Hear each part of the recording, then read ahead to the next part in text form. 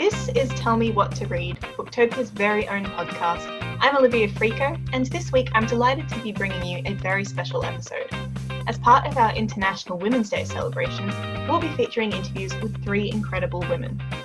First up, Sam Joyce sits down for a conversation with Kemi Nekvapil, author of the incredible new book, Power, A Woman's Guide to Living and Leading Without Apology. Then, Shanu Prasad chats with writer, director and performer Eliza Riley, author of Sheila's, Badass Women of Australian History.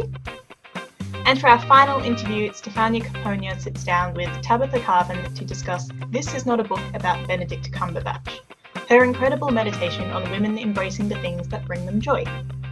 So check the show notes below for timestamps for all interviews, as well as links to all of the books mentioned. Now, over to Sam's interview with Kemi Nekvapil, author of Power.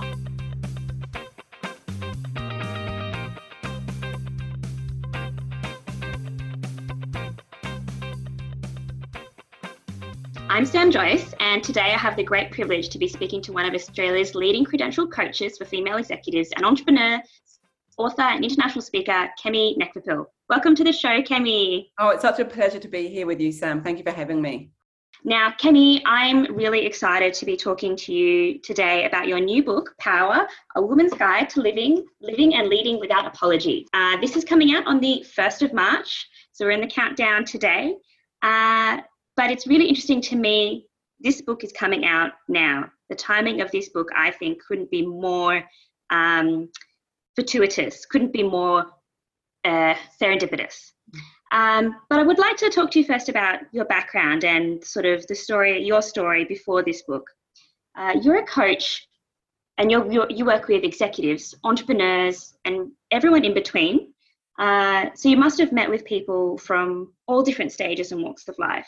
So I wanted to ask you, when we're talking about power, as a coach, what has struck you the most about people's understanding of power? What is power, whether it's their own power or power in general, and particularly from those people who are already potentially in a position of power?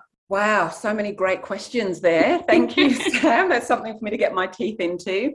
Well, one of the gifts about doing the work that I do as a coach and creating space for women that are in different chapters of their careers and different chapters of their life, I very much work with leaders who are interested in looking at themselves as a whole human being. So not just looking at leadership within the workplace and what their title may be, but also looking at leadership within their homes and within their communities. There are rarely anyone that comes to me and says, I want to work with you on my power. That's not a conversation that normally kicks off. But what I observe as a coach and having worked with women is that we have a very complex relationship with power. I think for many of us, our experience of power is that it has been done to us, and it is not necessarily something that we want to replicate. So we move as far away from that as possible. What I now know through my own work and through my experience of, being a human living on this planet is that the power that we all need to be interested in, especially as women, is the power that we carry within us innately. The Oxford Dictionary definition of power is the capacity or ability to act in a particular way. And when we look at power from that lens, it's not an external force. It purely comes from us. And I think that is what is so exciting about the power that women, especially at this time, that we can hold a form of power that can never be taken away from us and that elevates each of us equally. Absolutely. It's really interesting to think about power from the perspective of a woman, because I feel like it has such a negative connotation, that we're socialized to think of power in a very negative way as something that's being done to us and it's something negative or something that we shouldn't emulate as well. And it was really interesting to me reading this book. It's really written for women, would you say? Oh, 100%. It's a woman's guide to living and leading without apology. Yeah. And so basically, I want to ask you about, how did the idea of putting all of this information, this perspective onto power into a book come from? Was there a particular point where you thought, I have to get this down, I have to tell people about this? I think it was similar to my second book, The Gift of Asking, where working with women and speaking to women just realized, many of us have a relationship to asking, that we are socialized to be of service to others, to be available to others, to not say no to others because it somehow impinges on whether or not we are being a good woman, or I talk about being a good girl. And that's kind of how power revealed itself to me as well. Being a coach, having conversations with women and realizing we have opportunities now as women that our mothers and grandmothers never had, like could never dream of having. And yet sometimes our internal conversations with ourselves don't allow ourselves to take those opportunities.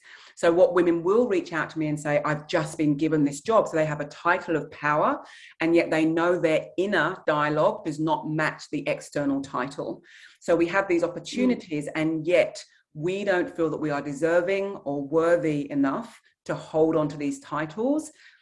And you're right, Sam. I think we have thought that power looks a particular way, and that flavor of power many of us cannot connect with, and it may have a very negative connotation for us, which is why I speak a lot in the book about redefining power, because we don't want the power over model where people are shamed or where it's dictatorial. That's happening in the world in various ways all the time. And yes, many women are not interested in that form of power. And to be honest, many men aren't either anymore. You know, these systems that have been created that kind of project a form of power also doesn't serve men anymore. So it's an opportunity for all of us to redefine what power looks like in a way that supports more people. Yeah, I absolutely love this part of the book, because I found as I was reading it that there was this new understanding of what power is that I was sort of discovering through each chapter. And for me, it was much more of an internal, like you say, an internal power, and a much more uplifting kind of power that started inside, but it enabled you to bring others into their power or lift them up. And it felt so much more positive and so much more healthy, I guess, in a way. And so I wanted to, first of all, thank you for that and this book and that experience. But when it comes to one of the points in the book with regard to power, one point you made really changed my understanding of what power is. And that is when you talk about how power is a process, that it takes practice, that it's ongoing. It's something that we step in and out of, and then we need to take the time to reflect on and to work on as individuals. And for me, that just blew my mind, because I had this sort of belief that power is like an endpoint. You have to work towards it, and you're not there yet until you get to that endpoint. And then I think when I realized that power could be something that's ongoing, that you work on, sometimes you take 2 steps back, that completely changed it. And it made it so much more accessible and not overwhelming or scary. Why is it so important that we understand that side of what power is?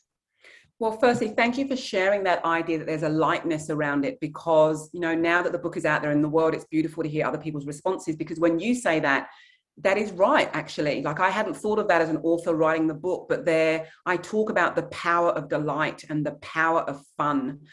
In terms of us moving, you know, that we move in and out of power. One thing I know as a coach, and there are many different coaches that coach in many different ways, and there's a form of coaching that I'm not interested in, and that is the coaching where it is all about the end goal. So it's all about the doing. I'm interested in the being. Who is the person, and what are the obstacles for that person? So I also know, as a woman, and also as a Black woman as well, that intersectionality, that I will walk into some rooms and I will feel powerless because of the constructs in which I have to operate in the same way that I know that someone that is living with a disability will maybe will not be able to get into some rooms because that room has not been structured for them to physically even be in that space, that we are always going to find ourselves navigating spaces where we feel powerless.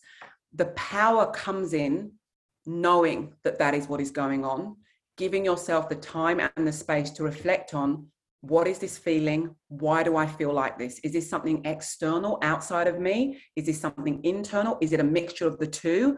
And how can I build my power back up? And that may be having a conversation with someone. It may be calling, you know, a close friend, or talking to a colleague and saying, actually, I didn't feel that I was heard in that meeting. Or did you notice that when I spoke, someone spoke over me and then I retracted and then I felt powerless? So then the opportunity to build the power comes in, not retracting.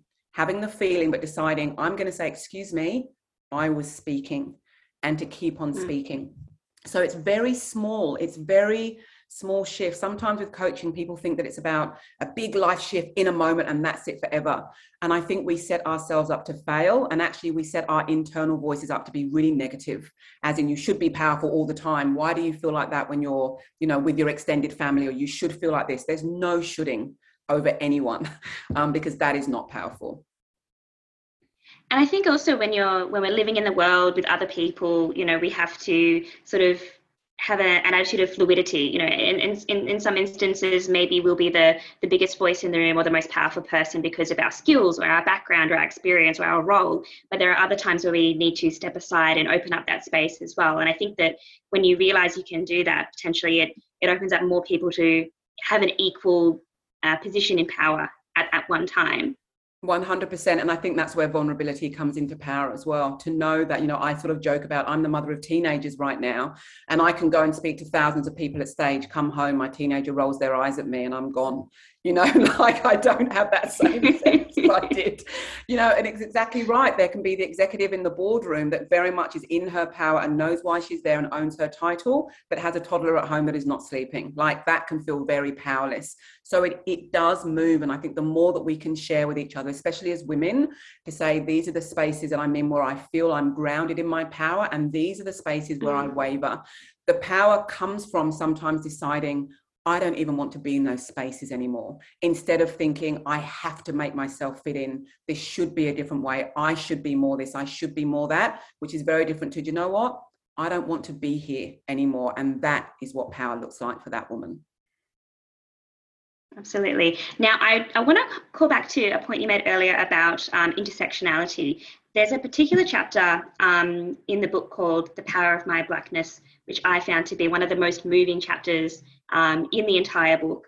And the reason is, for me, I feel like you can't have a conversation about power without a deep consideration of more than just empathy, but a conscious consideration and inclusion of the life experiences of others, and recognizing that our life experiences as individuals are going to be different to others. And as a white woman, I consciously do try to remove some of those, I think you call them bias blockers, in the book. And I can do that consciously as much as I can, but it's always the unconscious biases that kind of trip you up, right? So I wanted to ask you, when we're talking, about power and opening up the space for others to come into their power as well, what would you say to those who want to take that journey of uncovering their own biases when it comes to, this conversation of power? Oh, it's a big one. It's complex. There's a lot of layers there. I think the first thing, once again, is to be aware and to be honest with yourself around where your biases are. We all want to think that we are good, kind people, and I think most of us are. It doesn't mean that we don't have, bias blinkers or diversity blinkers on, because we've all been socialized in a particular way. So I think two things that I would say for people that wanted to do more work around this, and I'm not a diversity and inclusion expert by any means, but to do the work. To acknowledge that we do not walk on the planet in the same shoes. We just don't. Yeah. And there's something powerful in owning that. And I talk about in the book of the power of privilege, that I, as a woman, don't have gender privilege. As a Black woman, I don't have race privilege, but there are other privileges that I do have, and that I find myself in spaces that a lot of women that look like me don't find themselves in. And I use that privilege as a gift to shift things and change things and be a part of conversations that I may not have been part of, at another time in history. And so for me, it's a case of doing the work. Don't expect anyone else to do the work for you. And it's more powerful to own where your biases are than to pretend you don't have any. It's not about whether you're kind or not. I believe most people are kind. It's about educating yourself about the experience, the lived, honest experiences of other people. Absolutely. I think, reading your book, I also, I like to do things like my Twitter feed is curated, I would say, but I really consciously like to hear stories from other women, disabled women, Indigenous X as well as a fantastic Twitter. So reading the stories in your book from yourself and from the other stories that you had in there from other contributors, I think was really powerful. I actually really liked the chapter process of how it was. You had your chapter, your perspectives, power processes, and then there was also those other stories from other contributors sliced in there as well. And it felt for me, you got to see some of those power processes in practice, in a sense. Other people going through those stages from their own, life experiences as well. Yes, 100%. And I have always loved having other women's stories in my books, because once again, I'm not walking in their shoes either. I've had the privilege of working with them in some way, or some of them in my book, The Gift of Asking, they were, some of them were close friends, not just clients, and when I read their stories, I'm like, oh, wow, what power looked like for you in that situation would have been completely different for me, because I know that we are all moved by story. And the more women, the more of us that can read each other's stories, it gives us more and more of a sense of, my experience is real, it is validated, I do not have to justify it, I don't need to apologize for it, and I'm not alone. I mean, that is the power of Tarana Burke's Me Too movement. For people that have suffered abuse in any way can just say, me too. And that's, that is powerful in its own, that we share each other's stories and that we listen to each other and we hold them as truth. And that allows each of us to individually navigate the world, but with holding each other's stories and supporting each other's power. Absolutely. And the Me Too movement has really progressed, in different ways, in different contexts over the last few years. And something that we've seen in the Australian context is the stories of Grace Tame and Brittany Higgins. I think, watching these two amazing women over the last year tell their story, it seems to have been at a flashpoint, or perhaps they were the flashpoint, or one of several flashpoints in the last year in terms of conversations that we're having in Australia about women in society. Watching them own their stories and their power in front of the nation has to have been the most incredible experience. And then as a result, we've seen them shake the foundations of some very powerful institutions, and I think that when I was reading your book, I couldn't help but think about Grace Tame and Brittany Higgins and how they've come into their own power at that national stage. But it also made me think about, for others who are coming into their own power, how that might shake the foundations of their personal relationships or their values or their beliefs about themselves, and how there's those many different scales of what power can do and impact your own life. So I wanted to ask you, do you believe that as women step into their power as a community and as a society, that we can make those kinds of lasting changes that are going to improve the lives of women today and in the future? To be honest, Sam, I believe that we already have. I think we have been doing that for generations. I think we have, regardless of our backgrounds, I think the ultimate fear, well, one of the fears that women have, is that we have literally been burnt at the stake for having power. We all know it. We know how women are trashed in the media if they have a voice. And I'll be honest, I saw Grace Tame's speech, I saw Brittany Higgins' speech, incredible. But the thing that I got really curious about was the backlash when Grace didn't smile. And I just thought that backlash is the epitome of what it is like when women decide not to be good. And how she could just stand there, a very small action to not smile. And yet the ramifications of that action, and then I would imagine how that galvanized so many of us in different ways, that we don't always have to smile. We don't always have to be quiet. We don't have to be meek. I come from an English culture where very much women, we are quiet and we are meek. But my heritage is Nigerian, where women are not quiet and they are not meek. But I was raised in England, so I have my own complexities around that as well. It is so exciting how women are standing up and using their voices with no apology. And that's the tagline of the book, without apology. We are allowed to speak without apology. We are allowed to be seen without apology in whatever we want to wear, no matter our ages. We are allowed to have conversations without apology, and we are allowed to shake the status quo without apologizing for it, because the systems that have been in place have worked in some ways. I'll be honest, I say this in the book, even if a system is restrictive and it kills you from the inside out, in some ways it's kind of reassuring and comforting to know where you stand. You know, in terms of gender roles through history, it's kind of like men knew what men were to do and women knew what women were to do and everyone was fine. Thank you very much. And it's really scary for people when these structures start to change. But I think most of us want to live into a world where everyone can feel that they are able to have their unique power acknowledged and valued, and that we can belong together as a unique human society where less of us are on the margins and that we can all come together to shift things. Amazing. I love listening to you speak, Kemi. Sorry. Oh, it's okay. Yeah, look, I have to ask one final question, which is, why is it important to you as a coach and as an author that women know that they can and should build their power and own their power? And also, finally, what is the one thing that you would love a reader to take away from your book, if they could only take away one thing? Okay, so to answer the first question, the world has never needed female leadership in the way that it does now. And I don't mean leadership in the boardroom or CEOs. I mean women leading themselves for themselves. For those that have children, our children are watching us. Our boy children are watching us. Our girl children are watching us. And our non-binary children are watching us. And we need to create spaces for them to step into their power and own who they are and their identities and their voices. And they can't do that unless they see us doing it. They're carers, whatever that looks like.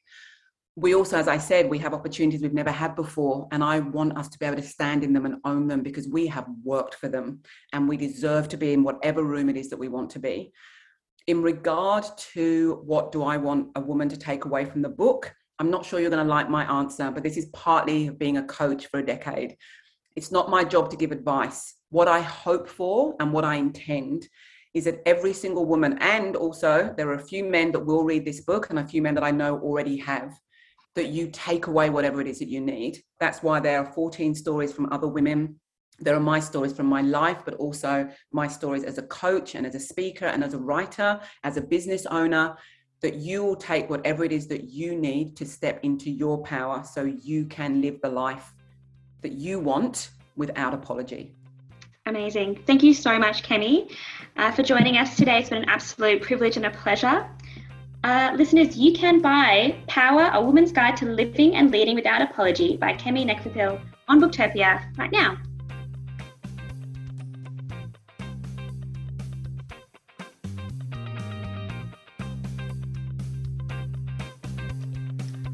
Now over to Shanu's interview with Eliza Riley, author of Sheila's.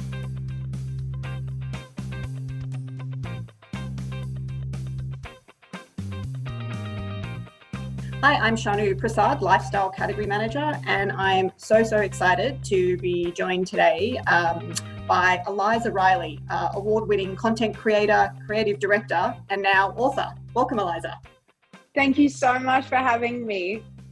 First, I just want to say congratulations on the best book title so far this year, and a title that I don't think a lot of people were going to be expecting to find in the history section of their library, bookstore, or any other place where they put the history books. So tell us the title of your amazing book that we are here to talk about today. The best book title of 2022 as of early 2022 is Sheila's Badass Women of Australian History. And isn't that the book that we have been waiting for? Yes, as a person who used to write about suffragettes and do my debating on suffragettes when I was Really? Yes. Oh my God. And my public speaking on the suffragette movement. This is the book that I wish I had then. Although I don't think my conservative school would probably have put the book into the library with some of the language that's in it. But I hope that all schools decide to take this book because it is genius. And I really want to thank you as a person also that has very much enjoyed the series that you did that can still be found on YouTube today with the same name. Am I right? Where Correct.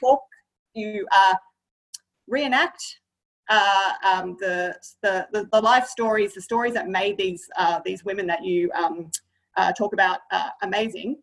But you've done it in a book form, and we get heaps more stories of heaps more really cool women. How many women are in this book that we need to know about?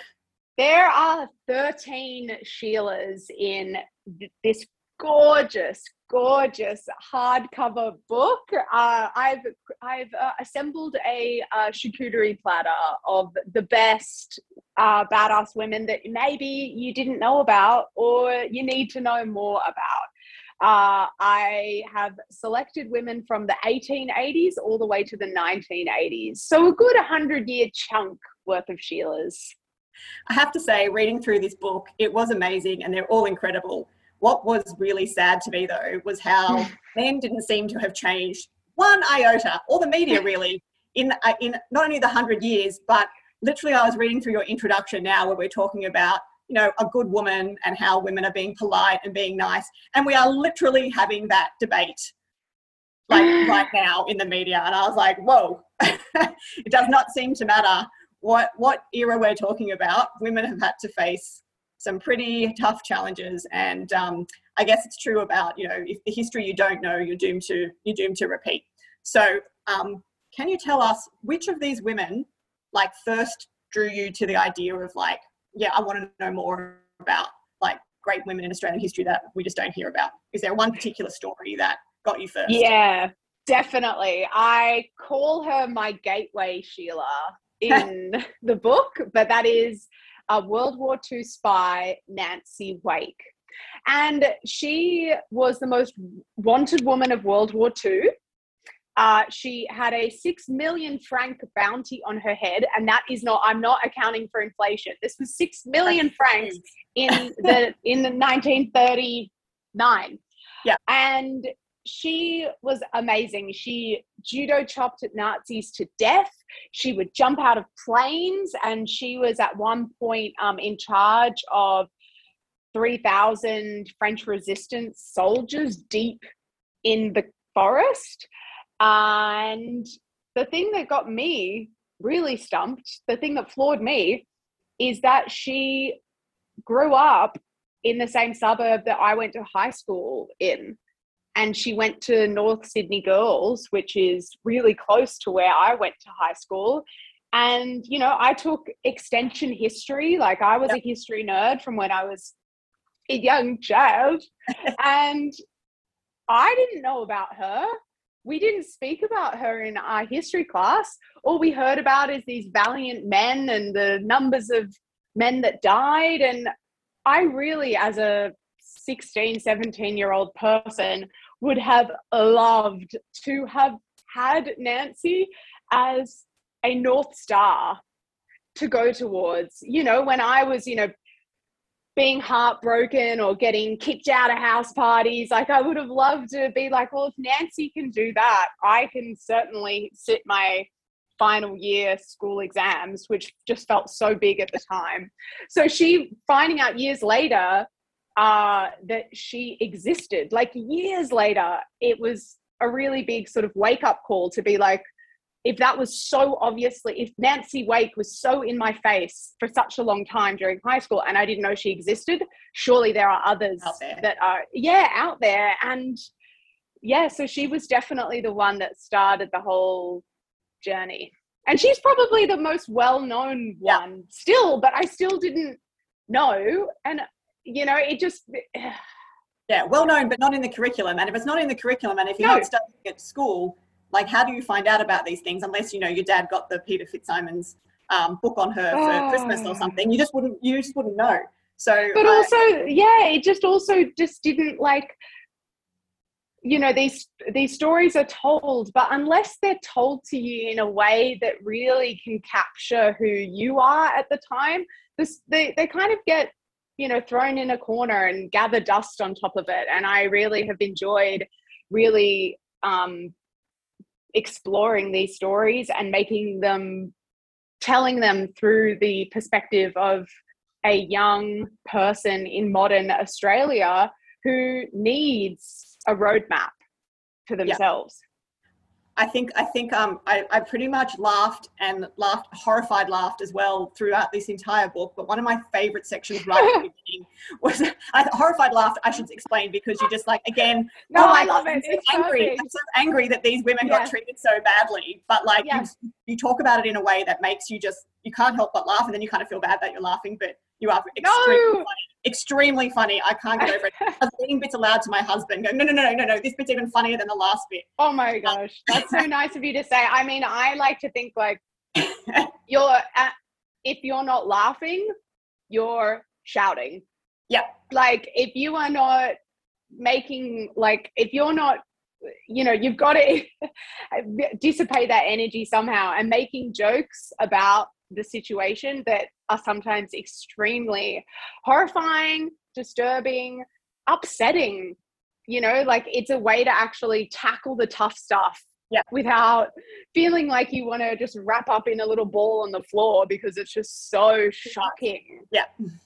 I mean, the way you describe how and how you try and how you make it modern when you try and describe what it would be like to ride side saddle was just the best description I've ever heard about that. And as anyone that's watched any kind of historical shows on TV and seen the women doing that, you don't actually, from watching on TV, you go, yeah, that doesn't look very good, but you don't realize how constricting and how much that actually stopped women from living a life where she could actually like leave the house until you really describe it in the way that you do. And I won't talk much more about that because I want everyone to read the description for themselves because it is joyful. And it explains, and it goes to the heart of what you're saying. You need to meet people where they are and try and explain to them in ways that like make sense to where they are now, rather than try and get them excited about something that maybe that is 100 years old in a 100 years old way. Get them excited. Now. Speaking of 100 years ago, well, more than 100 that was really well put, by the way. I'm gonna start explaining that to other people. Yeah, thank you. Well, I absolutely loved it. But Marianne Bug is a woman. Marianne Bug is a woman. Is a woman that no one knows about, and I can't believe it, because if Captain Thunderbolt gets a really sad looking rock, she at least should have gotten a tree, right? Something. Can you tell me a little bit about Marianne Bug and why I mentioned Captain Thunderbolt when I mentioned her? So Marianne Bug was an 1880s First Nations bushranger. She was a proud Worimi woman, and that is around sort of like the Maitland, New South Wales area, inland.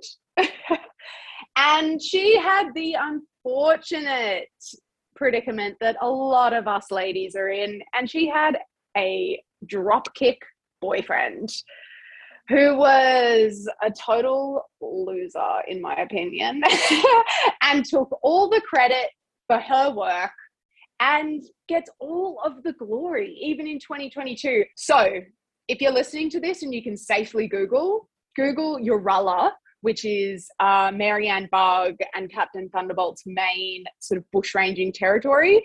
And essentially every little pin that comes up in Google Maps is about Captain Thunderbolt. Captain Thunderbolt has a rock. Captain Thunderbolt has a little museum. Captain Thunderbolt has a highway. Captain Thunderbolt has a Shiraz and a pie and a statue.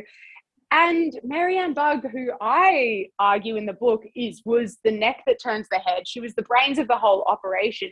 She taught Captain Thunderbolt how to read and write. And she did everything for them. She had 13 children. That was insane. I could not believe that. I was like, whoa. 13 children is just unbelievable to me, and a little bit like throat clenching. Like I get very uncomfortable. I will be speaking to this with my therapist, but I get viscerally like uncomfortable thinking about 13 children. Oh my God.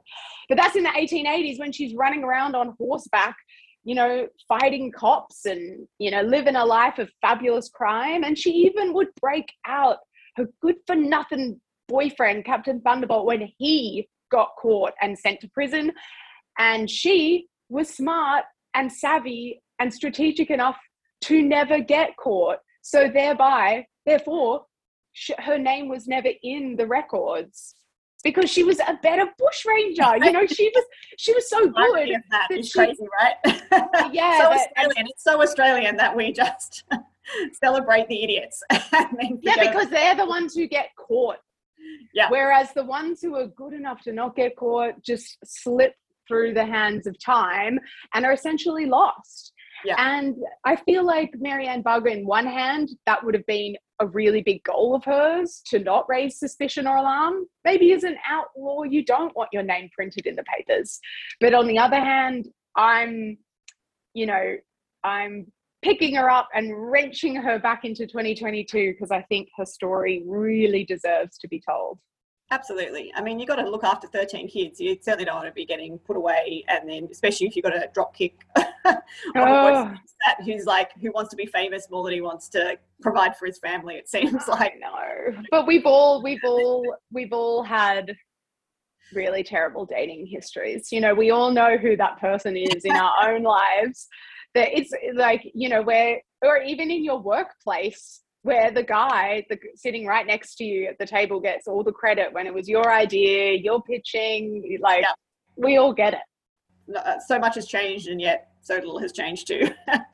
But the thing that also hasn't changed is, like the media hasn't changed. Yeah. No. Cool. Where I'm literally pulling that information from, and I'm just like, yeah. That is so in the book, there's beautiful graphics and gorgeous, source material that I pulled in, and that was super important to me because I legitimately thought that like people wouldn't think that it's real, and I'm gonna have to put in the actual like 1800s smudgy inked article because like it's just so ridiculous. Yeah, you're just like, how could this even be true? And yeah, I'm not talking about what the women are doing. I'm talking about the media reaction to and I think it's but also it's good to sort of, for me as the author, yes, this is a hilarious book that tells the stories of real women through the perspective of a 20-something girl, but it's also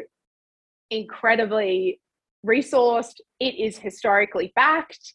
It is, you know, if I don't understand something or if I can't find a piece of information, I say it in the book. You are coming with me on this journey where there aren't all the answers. This isn't cut and dry. And if I imagine anything, I tell you, like, I'm imagining she did this. I would never say like she did this and I just sort of make it up. No, that's so, because that's what's so important. It's important to protect these women's stories because, as I say in the book, like the women's stories are not accurate until proven accurate. Like, oh, she couldn't have been that brave. She couldn't have been that daring. Like, let's try and find a reason why she didn't do that, as opposed to say how we give men the opportunity to join the ranks of legend, where we understand that Ned Kelly didn't do everything that he was rumored and legend to do. We understand that, but then we can also embrace him for that. Like, we can hold those two things, but with women, it's like very uncomfortable for us to accept that she's spun into legend. Yeah, absolutely. So I definitely appreciated, as also a bit of a history nerd myself, all of the primary sources that you were able to include. One of the women that I had heard about before this book, but I hadn't done a lot of research, and it's kind of just little bits here and there, and I know there's a little bit more, I guess, in the pop culture about her now. But one of the most interesting, and I think the most out there woman in that she just literally rejected every norm that society would put before her would have been Rosaline Norton, aka the Witch of King's Cross. On social media now, there's this kind of revival of her, and there's a documentary that someone has made somewhere, and I saw Americans going, oh my goodness, do you know about this woman? I'm like, hey, I know about her, she's Australian. You know, and that's like, you know, but that's only been in the last couple of months, so I'm talking like super recently. So she's just not a woman that you would expect to when people get told about what women were like back in the day, right? And this was when she was sort of at her height of her sort of fame, should we say, in the 30s and 40s. So this is not the kind of woman that you would expect to be kind of talked about back then. So can you tell us a little bit about her and why she was called the Witch of King's Cross? Well, the Witch of King's Cross, she also went by the name of Fawn, which was like her kink name, like a name that she would call herself because she worshipped the god Pan, which is a part of spooky, witchy, devilly, Beelzebub-y sort of area. I'm skipping over my words because it is very specific, and I know that I'm probably pissing off a lot of witches by getting the terms wrong, so I got to educate myself better. But she was an amazing artist who lived and worked in the heart of King's Cross in Sydney, Australia. And she was an open bisexual, which is I don't even know what to say about that. Like, people find it really difficult to be acknowledged as bisexual even today. And here she was nearly 100 years ago, flaunting and flouting that piece of information. She also would say that she enjoyed intercourse with gay men because then she gets to play the dominant role, which is like just absolutely mind-blowing. I feel really sad for her because she ended up living a really tough life because of the persecution of the New South Wales police at the time, and even the Queen and the Crown herself.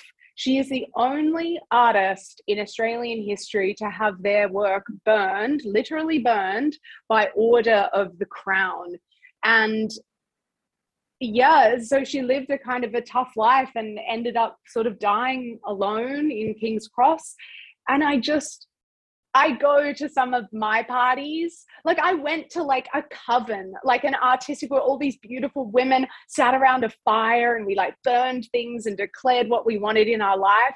Yeah. And I just was like, oh my God, I wish Rosaleen could be here. She is the person that I, like, my heart, I'm like, you would totally love living in this time. And I think you would find some amazing friends. And I mean, that's like getting pretty personal, my like the author relationship with the subject, but like, that's really how I feel. She's totally awesome and weird, a total weirdo. And I think she would just like light up the town if she was alive today. And her art is just amazing. So you can still, there's a little bit of it. There's a little bit of it in the book, but certainly if you can search some more of that out, you just like. And if anyone has her, like, there is a book of her work circulating, but it's super private. Like, it's real. I couldn't get my hands on it. So if you have a copy, hit me up on DMs. I would love to read it myself. Oh yeah, there's an opportunity if someone does have one, maybe for a reprint. Maybe Pan Mac's listening right now and would like to bring Rosaleen Norton's work into we'd have to the mainstream. We'd have to all go into like hypnotic trance for 72 hours and contact Rosaleen Thorne through the astral plane and speak to her, because that's what she would have done. Absolutely. So I love that you've included women in there that, and that's what I think is great about this book as well, is that the women in there are all, and you call them Sheilas, and the reason you call them Sheilas is because that was a term that was not actually a positive term, and you're kind of reclaiming that back. Is that right? Like in the beginning of the book, you kind of talk a little bit about wouldn't really want to be a Sheila, which is kind of a bit odd for us to think about now, because for us, we think about that word, it doesn't seem like a bad word, but no. Well, I only found it was important to me to put it in the book because, as you said at the top, the web series was out, and I was doing press for the web series and going on a lot of talkback radio, and people would just call up and be sort of, I say people, I mean male boomers, would call up and be like, young lady, like, do you know what that word means? Like, that's not a cool thing to be. And that was honestly the first time that I'd ever heard a Sheila being not a cool thing. And so for this book, I really went into the etymology of what a Sheila was and why do boomer white men not want us to be that. It's really interesting, and I'm sort of leaning into that to be like, well, why can't I be what you're scared of me to become? Yeah. Like, why can't I be a Sheila? Yeah, and I love that. And I think that is, and again, I recommend definitely getting this book and reading that section of it, because it was interesting to me as well, because I was like, oh, I just thought of it as being like a really ochre Australian kind of term. but I didn't realize there was this history to it. So it's like, yeah, you were essentially a loose woman. Yes, no morals there. Yes, no morals, which, lost you know, all those if you morals go, again. yeah, which I want to be like, okay, let's talk about that. Yeah. Let's talk about morality and women and Which their you also- behavior. which you also do to great. I think that's a really interesting point you also make in the book about what is morality and what is that actually morality compared to what you have to have something to compare it to have a morality exist. It's something that one of the stories to me, the one that I was really impressed by was the one that a woman that I feel terrible myself that I haven't heard of her, but Faith Bandler. I knew you were going to say Faith Bandler. Right? Because I had heard a little bit about a lot of the other women, not a lot, but like a little bit. Yeah. But her name, when I was like, no, going through I'm like, I don't recognize her at all. And the fact that she was instrumental in, in getting the referendum happening, so that one of the worst parts of our entire history in this country, that Aboriginal First Nations people, First Nations, the people that were here first, were not considered true Australians until such a ridiculously late time in our history, and then all the problems that's meant and all the things that are happening now. But why we don't know about her. I know we don't have a lot of time left, but I would love if we could end, or if you could tell us a brief sort of snapshot about Faith Bandler and what she did. So Faith Bandler was a woman of colour who was instrumental in changing 2 amendments in the Constitution in 1967. She campaigned for like 10 years.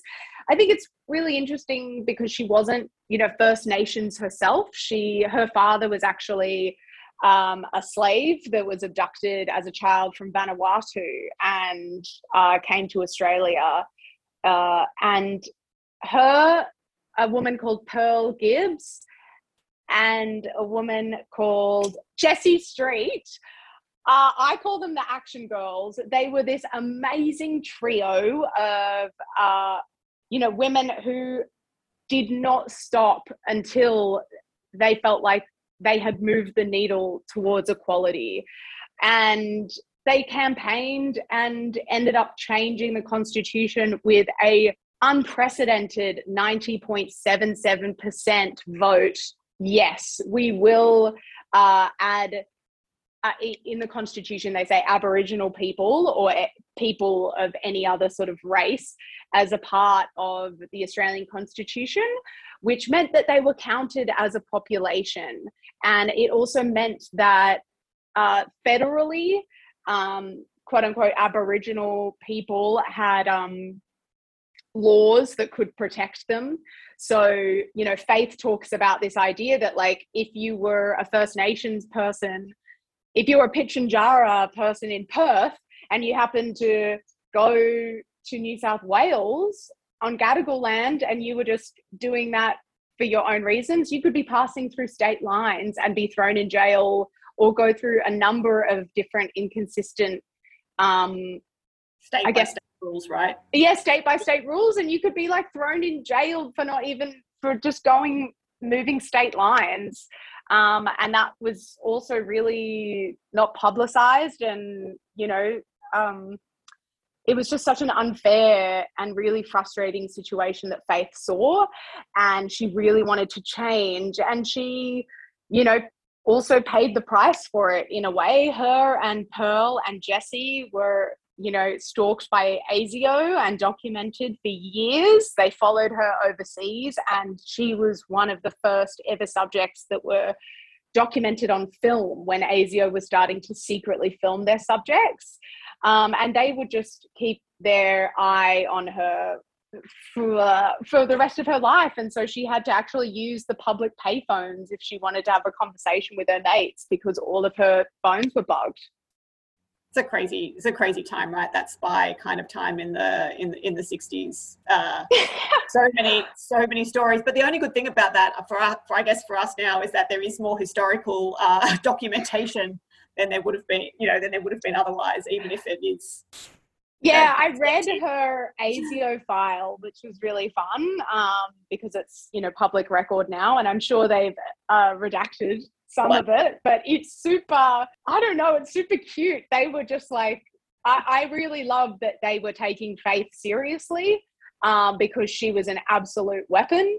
And so in one way, I'm like, this is so cool that they're actually taking this gorgeous pillboxed hat, gorgeous little clutch purse. She was going to church every Sunday and getting people to sign petitions. I'm glad that she has that element to her, that she was taken seriously by the, secret services, because she changed history. Yeah, absolutely. And I think that is an awesome place to end, with women changing history and women continuing to change history. And let's just hope that we don't need a special book about women in future, that all our history books in future, this is my hope, will be just, of course they're going to have women doing awesome things in it, because women do awesome things all the time. And Eliza, thank you so much for joining us today. As I've said to you multiple times, you have to read this book. Not to you, because you've read it, you wrote it. I'm like, I have. If you would like to buy a copy of Sheila's Badass Women of Australian History, you can do so as we speak from Booktopia or your favourite local bookstore. Thanks again, Eliza. Thank you.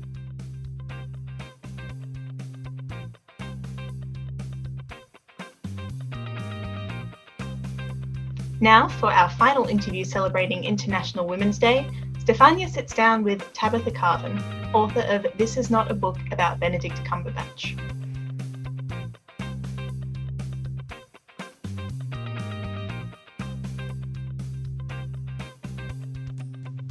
Hi Tabitha, and welcome today. I really appreciate you taking the time to talk to me about this book. I absolutely loved it. I had so much fun reading it. I laughed out loud so many times, and there were so many places where I was just nodding my head in agreement.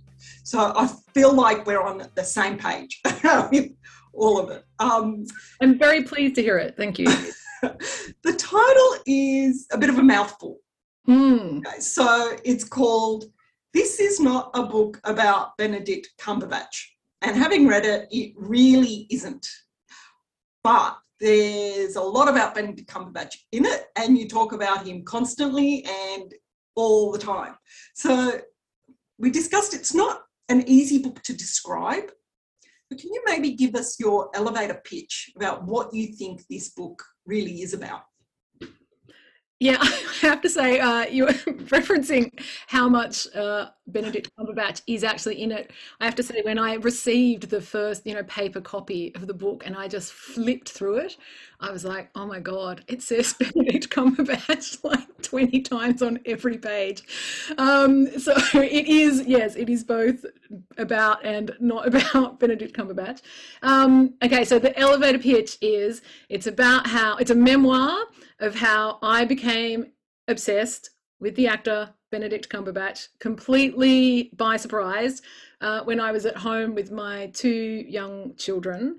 And I found this to be an extremely weird and slightly upsetting experience, because I couldn't really understand why it was happening and what it meant about me that it was happening to me.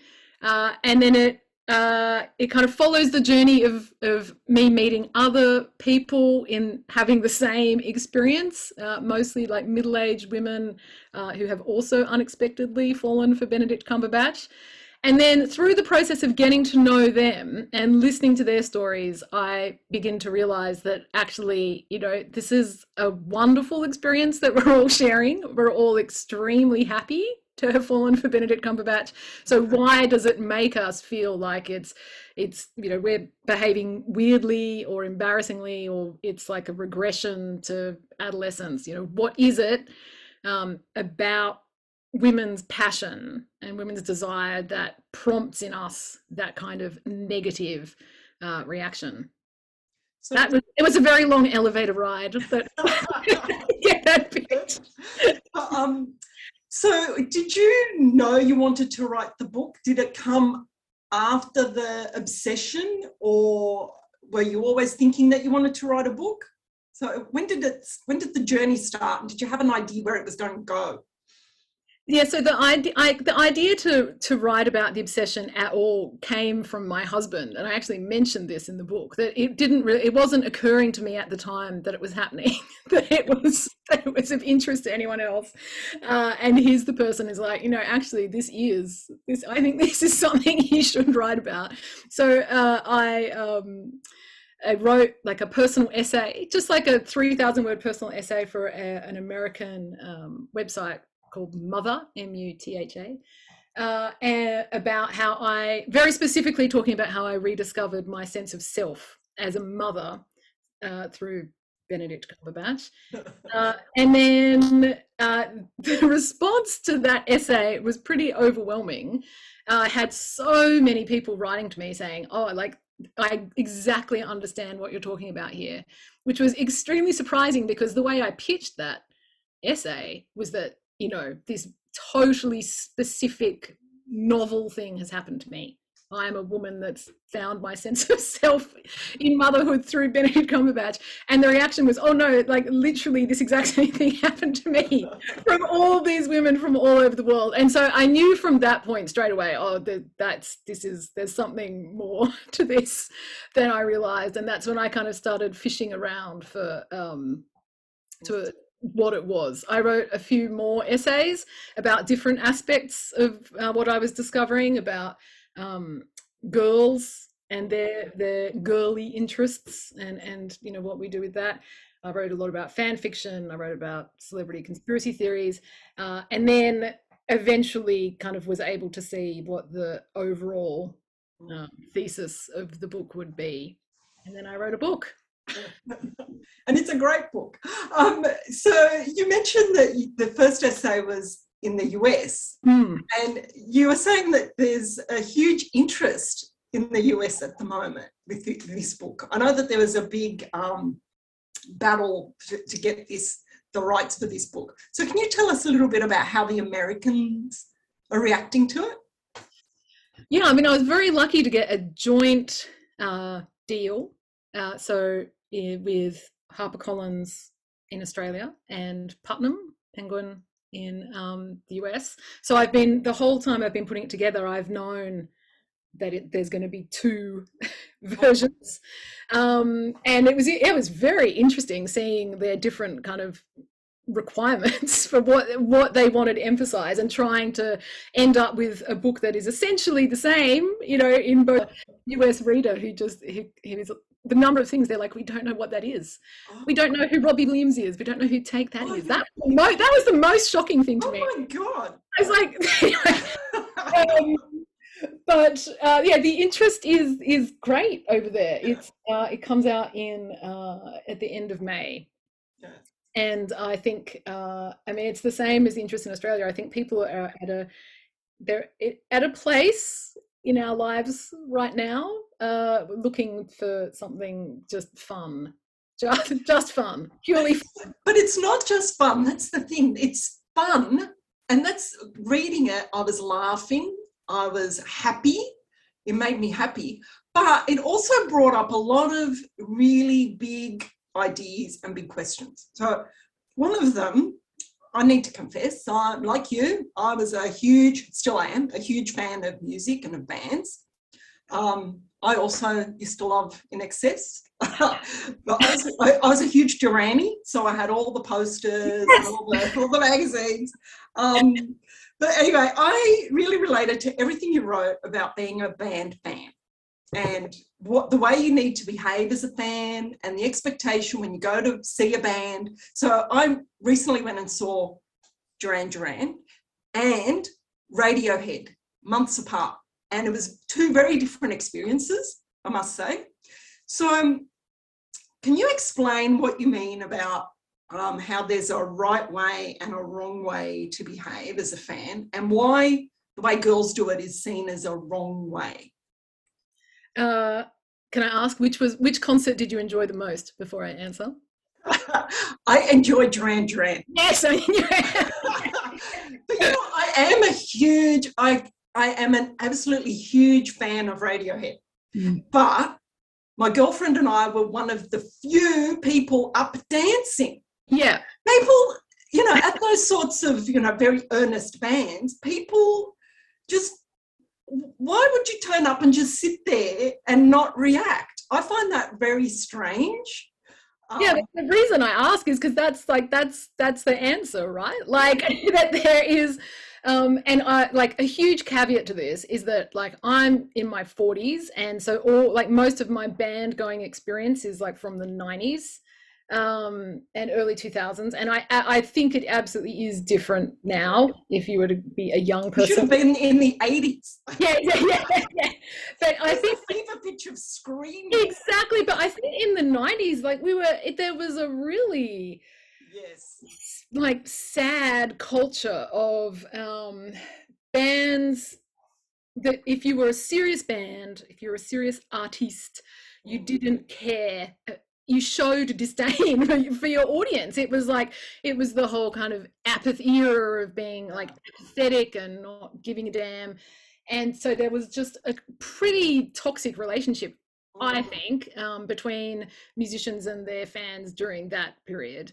And even bands like Radiohead that I don't think are the main offenders, there's still a sense that you don't go there to have fun, to scream, to lose your mind, to feel like turned on, or you go there to hold on to the in and nod and appreciate the fine music, and that's totally okay. Like that is a completely fine, okay way to enjoy music, but it's just one. Like it's not objectively the best way of appreciating live music, and I do think that people our age, and I forgive me for assuming your age here. I think I'm a bit older than you, but anyway.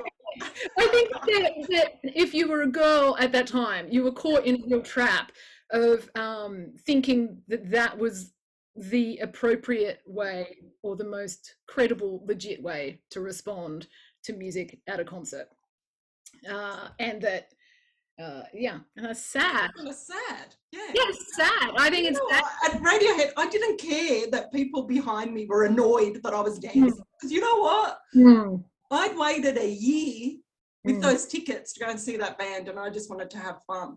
Yeah. So, and I mean, I've heard from so many women who talk about things like women our age, that when they took their teenage daughters to see a band like One Direction, and then it was all on, like the screaming and the losing yourself, that was when they rediscovered that joy that they had lost, or maybe had never had a chance to experience, of just like losing yourself in the moment.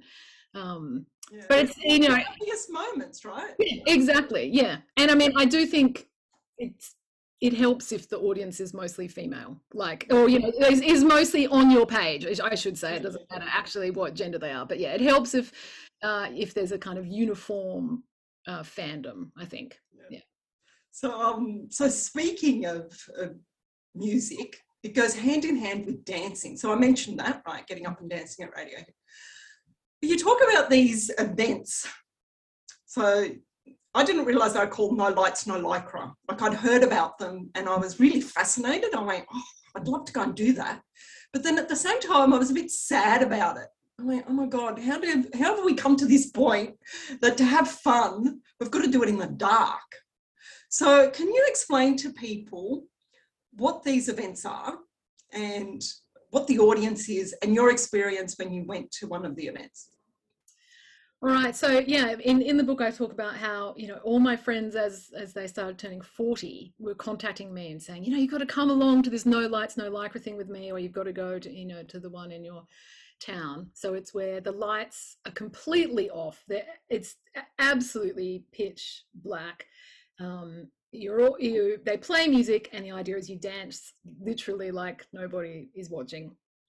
And people really, really love these evenings, and I do not want to take away from anyone's experience of that. And I also had a great time when I was there as well. But the thing is that there's no communion with the fellow dancers, and it is also, like you said, like you're having to do it with the lights off, which is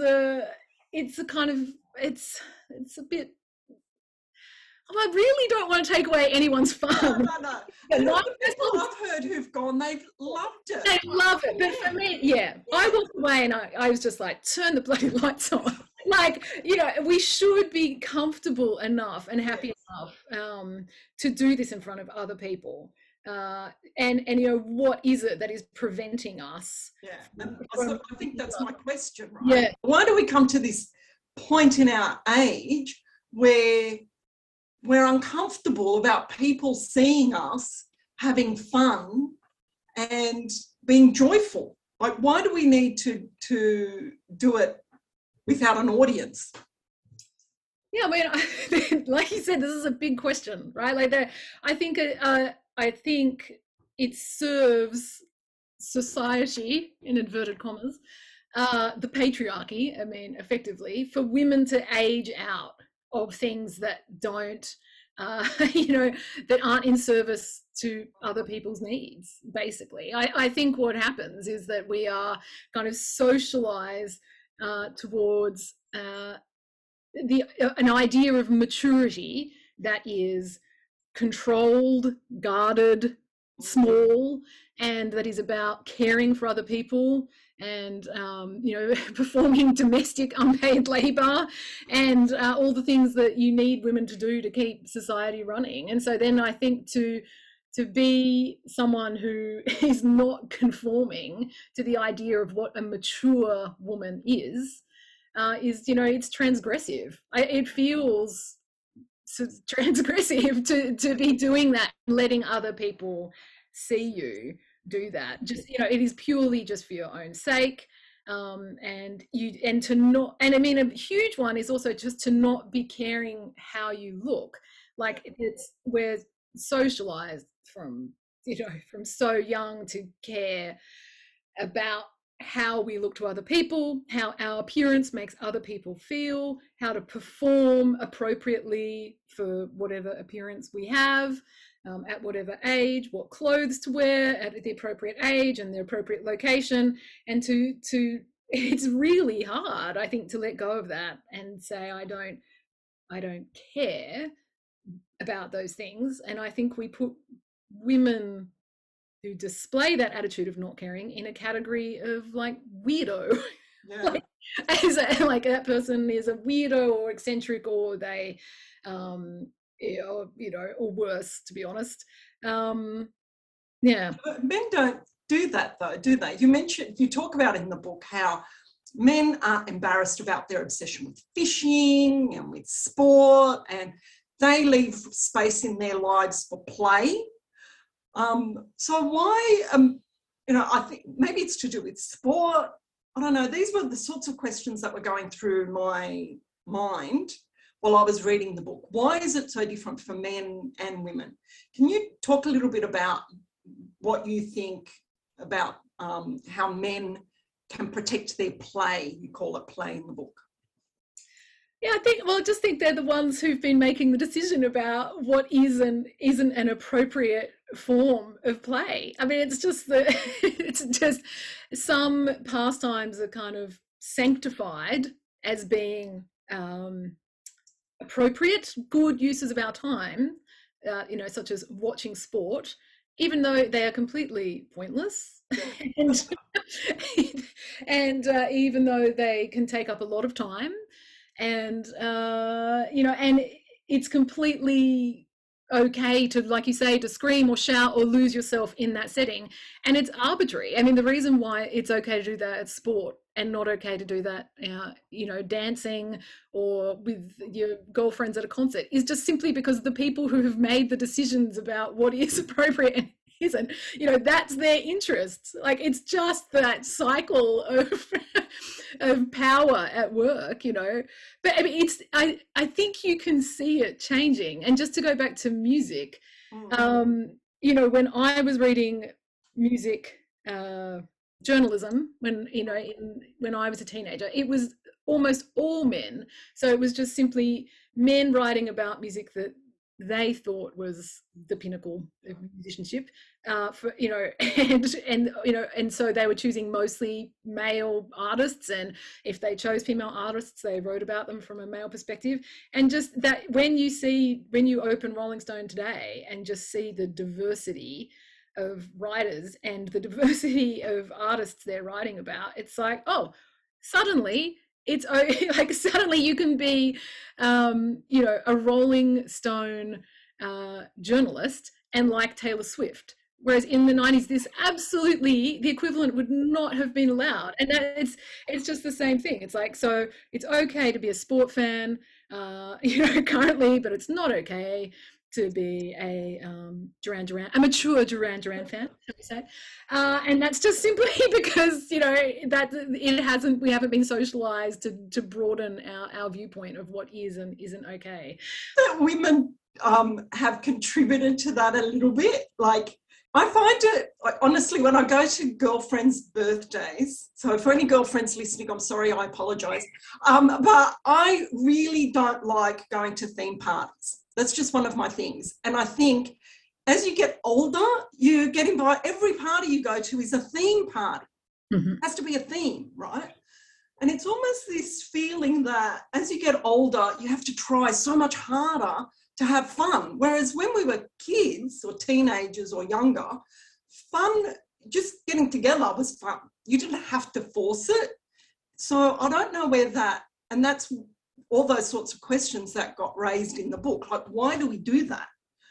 Why do we feel this need as we get older to create the fun? I think it's like performative fun. I think you kind of lose,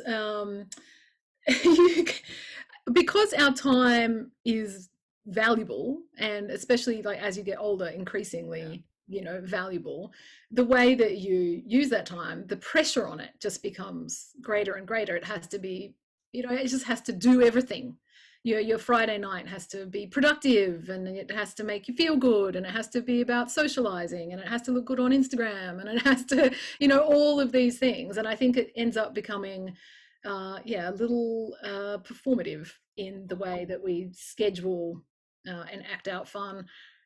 But like you say, and this is what I try and get across in the book, that it's actually, you can actually just integrate this kind of, you know, pleasure and happiness into your day-to-day life in a way that is, you know, purely just for you. You don't have to put it on display, and it actually doesn't have to, you know, it doesn't have to involve a huge amount of corralling and organizing. But the trick is to not feel bad about it. Like, the trick is to not see that as wasting your time. If it's not performative, like if it's purely for you, you can think that you should be doing something else, but actually it's great. It's very effective. It's a very effective use of your time. Another thing that I found really interesting about your journey, the amount of people who were curious about your husband and how he felt about it all. So were you surprised that so many people were asking about your husband when you were talking to them about this project? I mean, still do. I mean, they still do ask. I just go, oh, it's in the book, don't worry. Now, don't give away too much, because I think that's a really good part of the book. But I just found it curious that you're talking about your project, but people were curious about your husband's take on it. Because it's about Benedict Cumberbatch, right? So so this is where it is about Benedict Cumberbatch. So my, you know, joy, my passion was for this human man, you know, as a textual object. Like I'm not under the illusion that I know him like as a person, nor do I want to know him as a person. It's purely, you know, my projected, my feelings projected onto his image. But he is still just a human man, and a lot of those feelings are like desirous, like they're I don't know, for want of a better I don't know, horny? Is that that's terrible, but I mean that's what it is. It's like it's to do with like attraction, like it's a form of attraction. So people, you know, see that as threatening. That my husband must feel threatened by this idea. But I mean, yeah, like I don't want to give too much away, but he's I think that if you're under the illusion that if you are in a relationship with someone, that you are literally not allowed to think about any other person in this way is very unimaginative. I find that strange. Yeah, and I would, especially the women who bring it up to me, I do give them, I say, do you honestly think your husband like only thinks about you? And the difference is like my husband is an actual human man, like who I live with and love. Benedict Cumberbatch is not going to take me away from him. Like, it's not like I'm having an actual affair. It's like a stimulation to your inner life. And also it's funny. Like my husband could appreciate the humor in it. Like I think that in women's desire, there is a lot of like playfulness. And he thought it was very funny, and I continue to think it's very funny as well. Yeah, but it is interesting how it really is assumed that it is his business. Yeah, and a big sticking point in your marriage. Yeah, we've hit our 20-minute mark, unfortunately, because I could be sitting here talking to you for ages. But I just wanted to end off on congratulating you and the designers on how beautiful this book is. Can I just say they've done an amazing job. People listening at home, make sure you go and have a look on our website at the cover, and I'm sure it's going to start a whole new trend of jackets. So congratulations on the book. Congratulations on the cover and all the best with this book. Thank you. Thanks so much for having me. You're very welcome.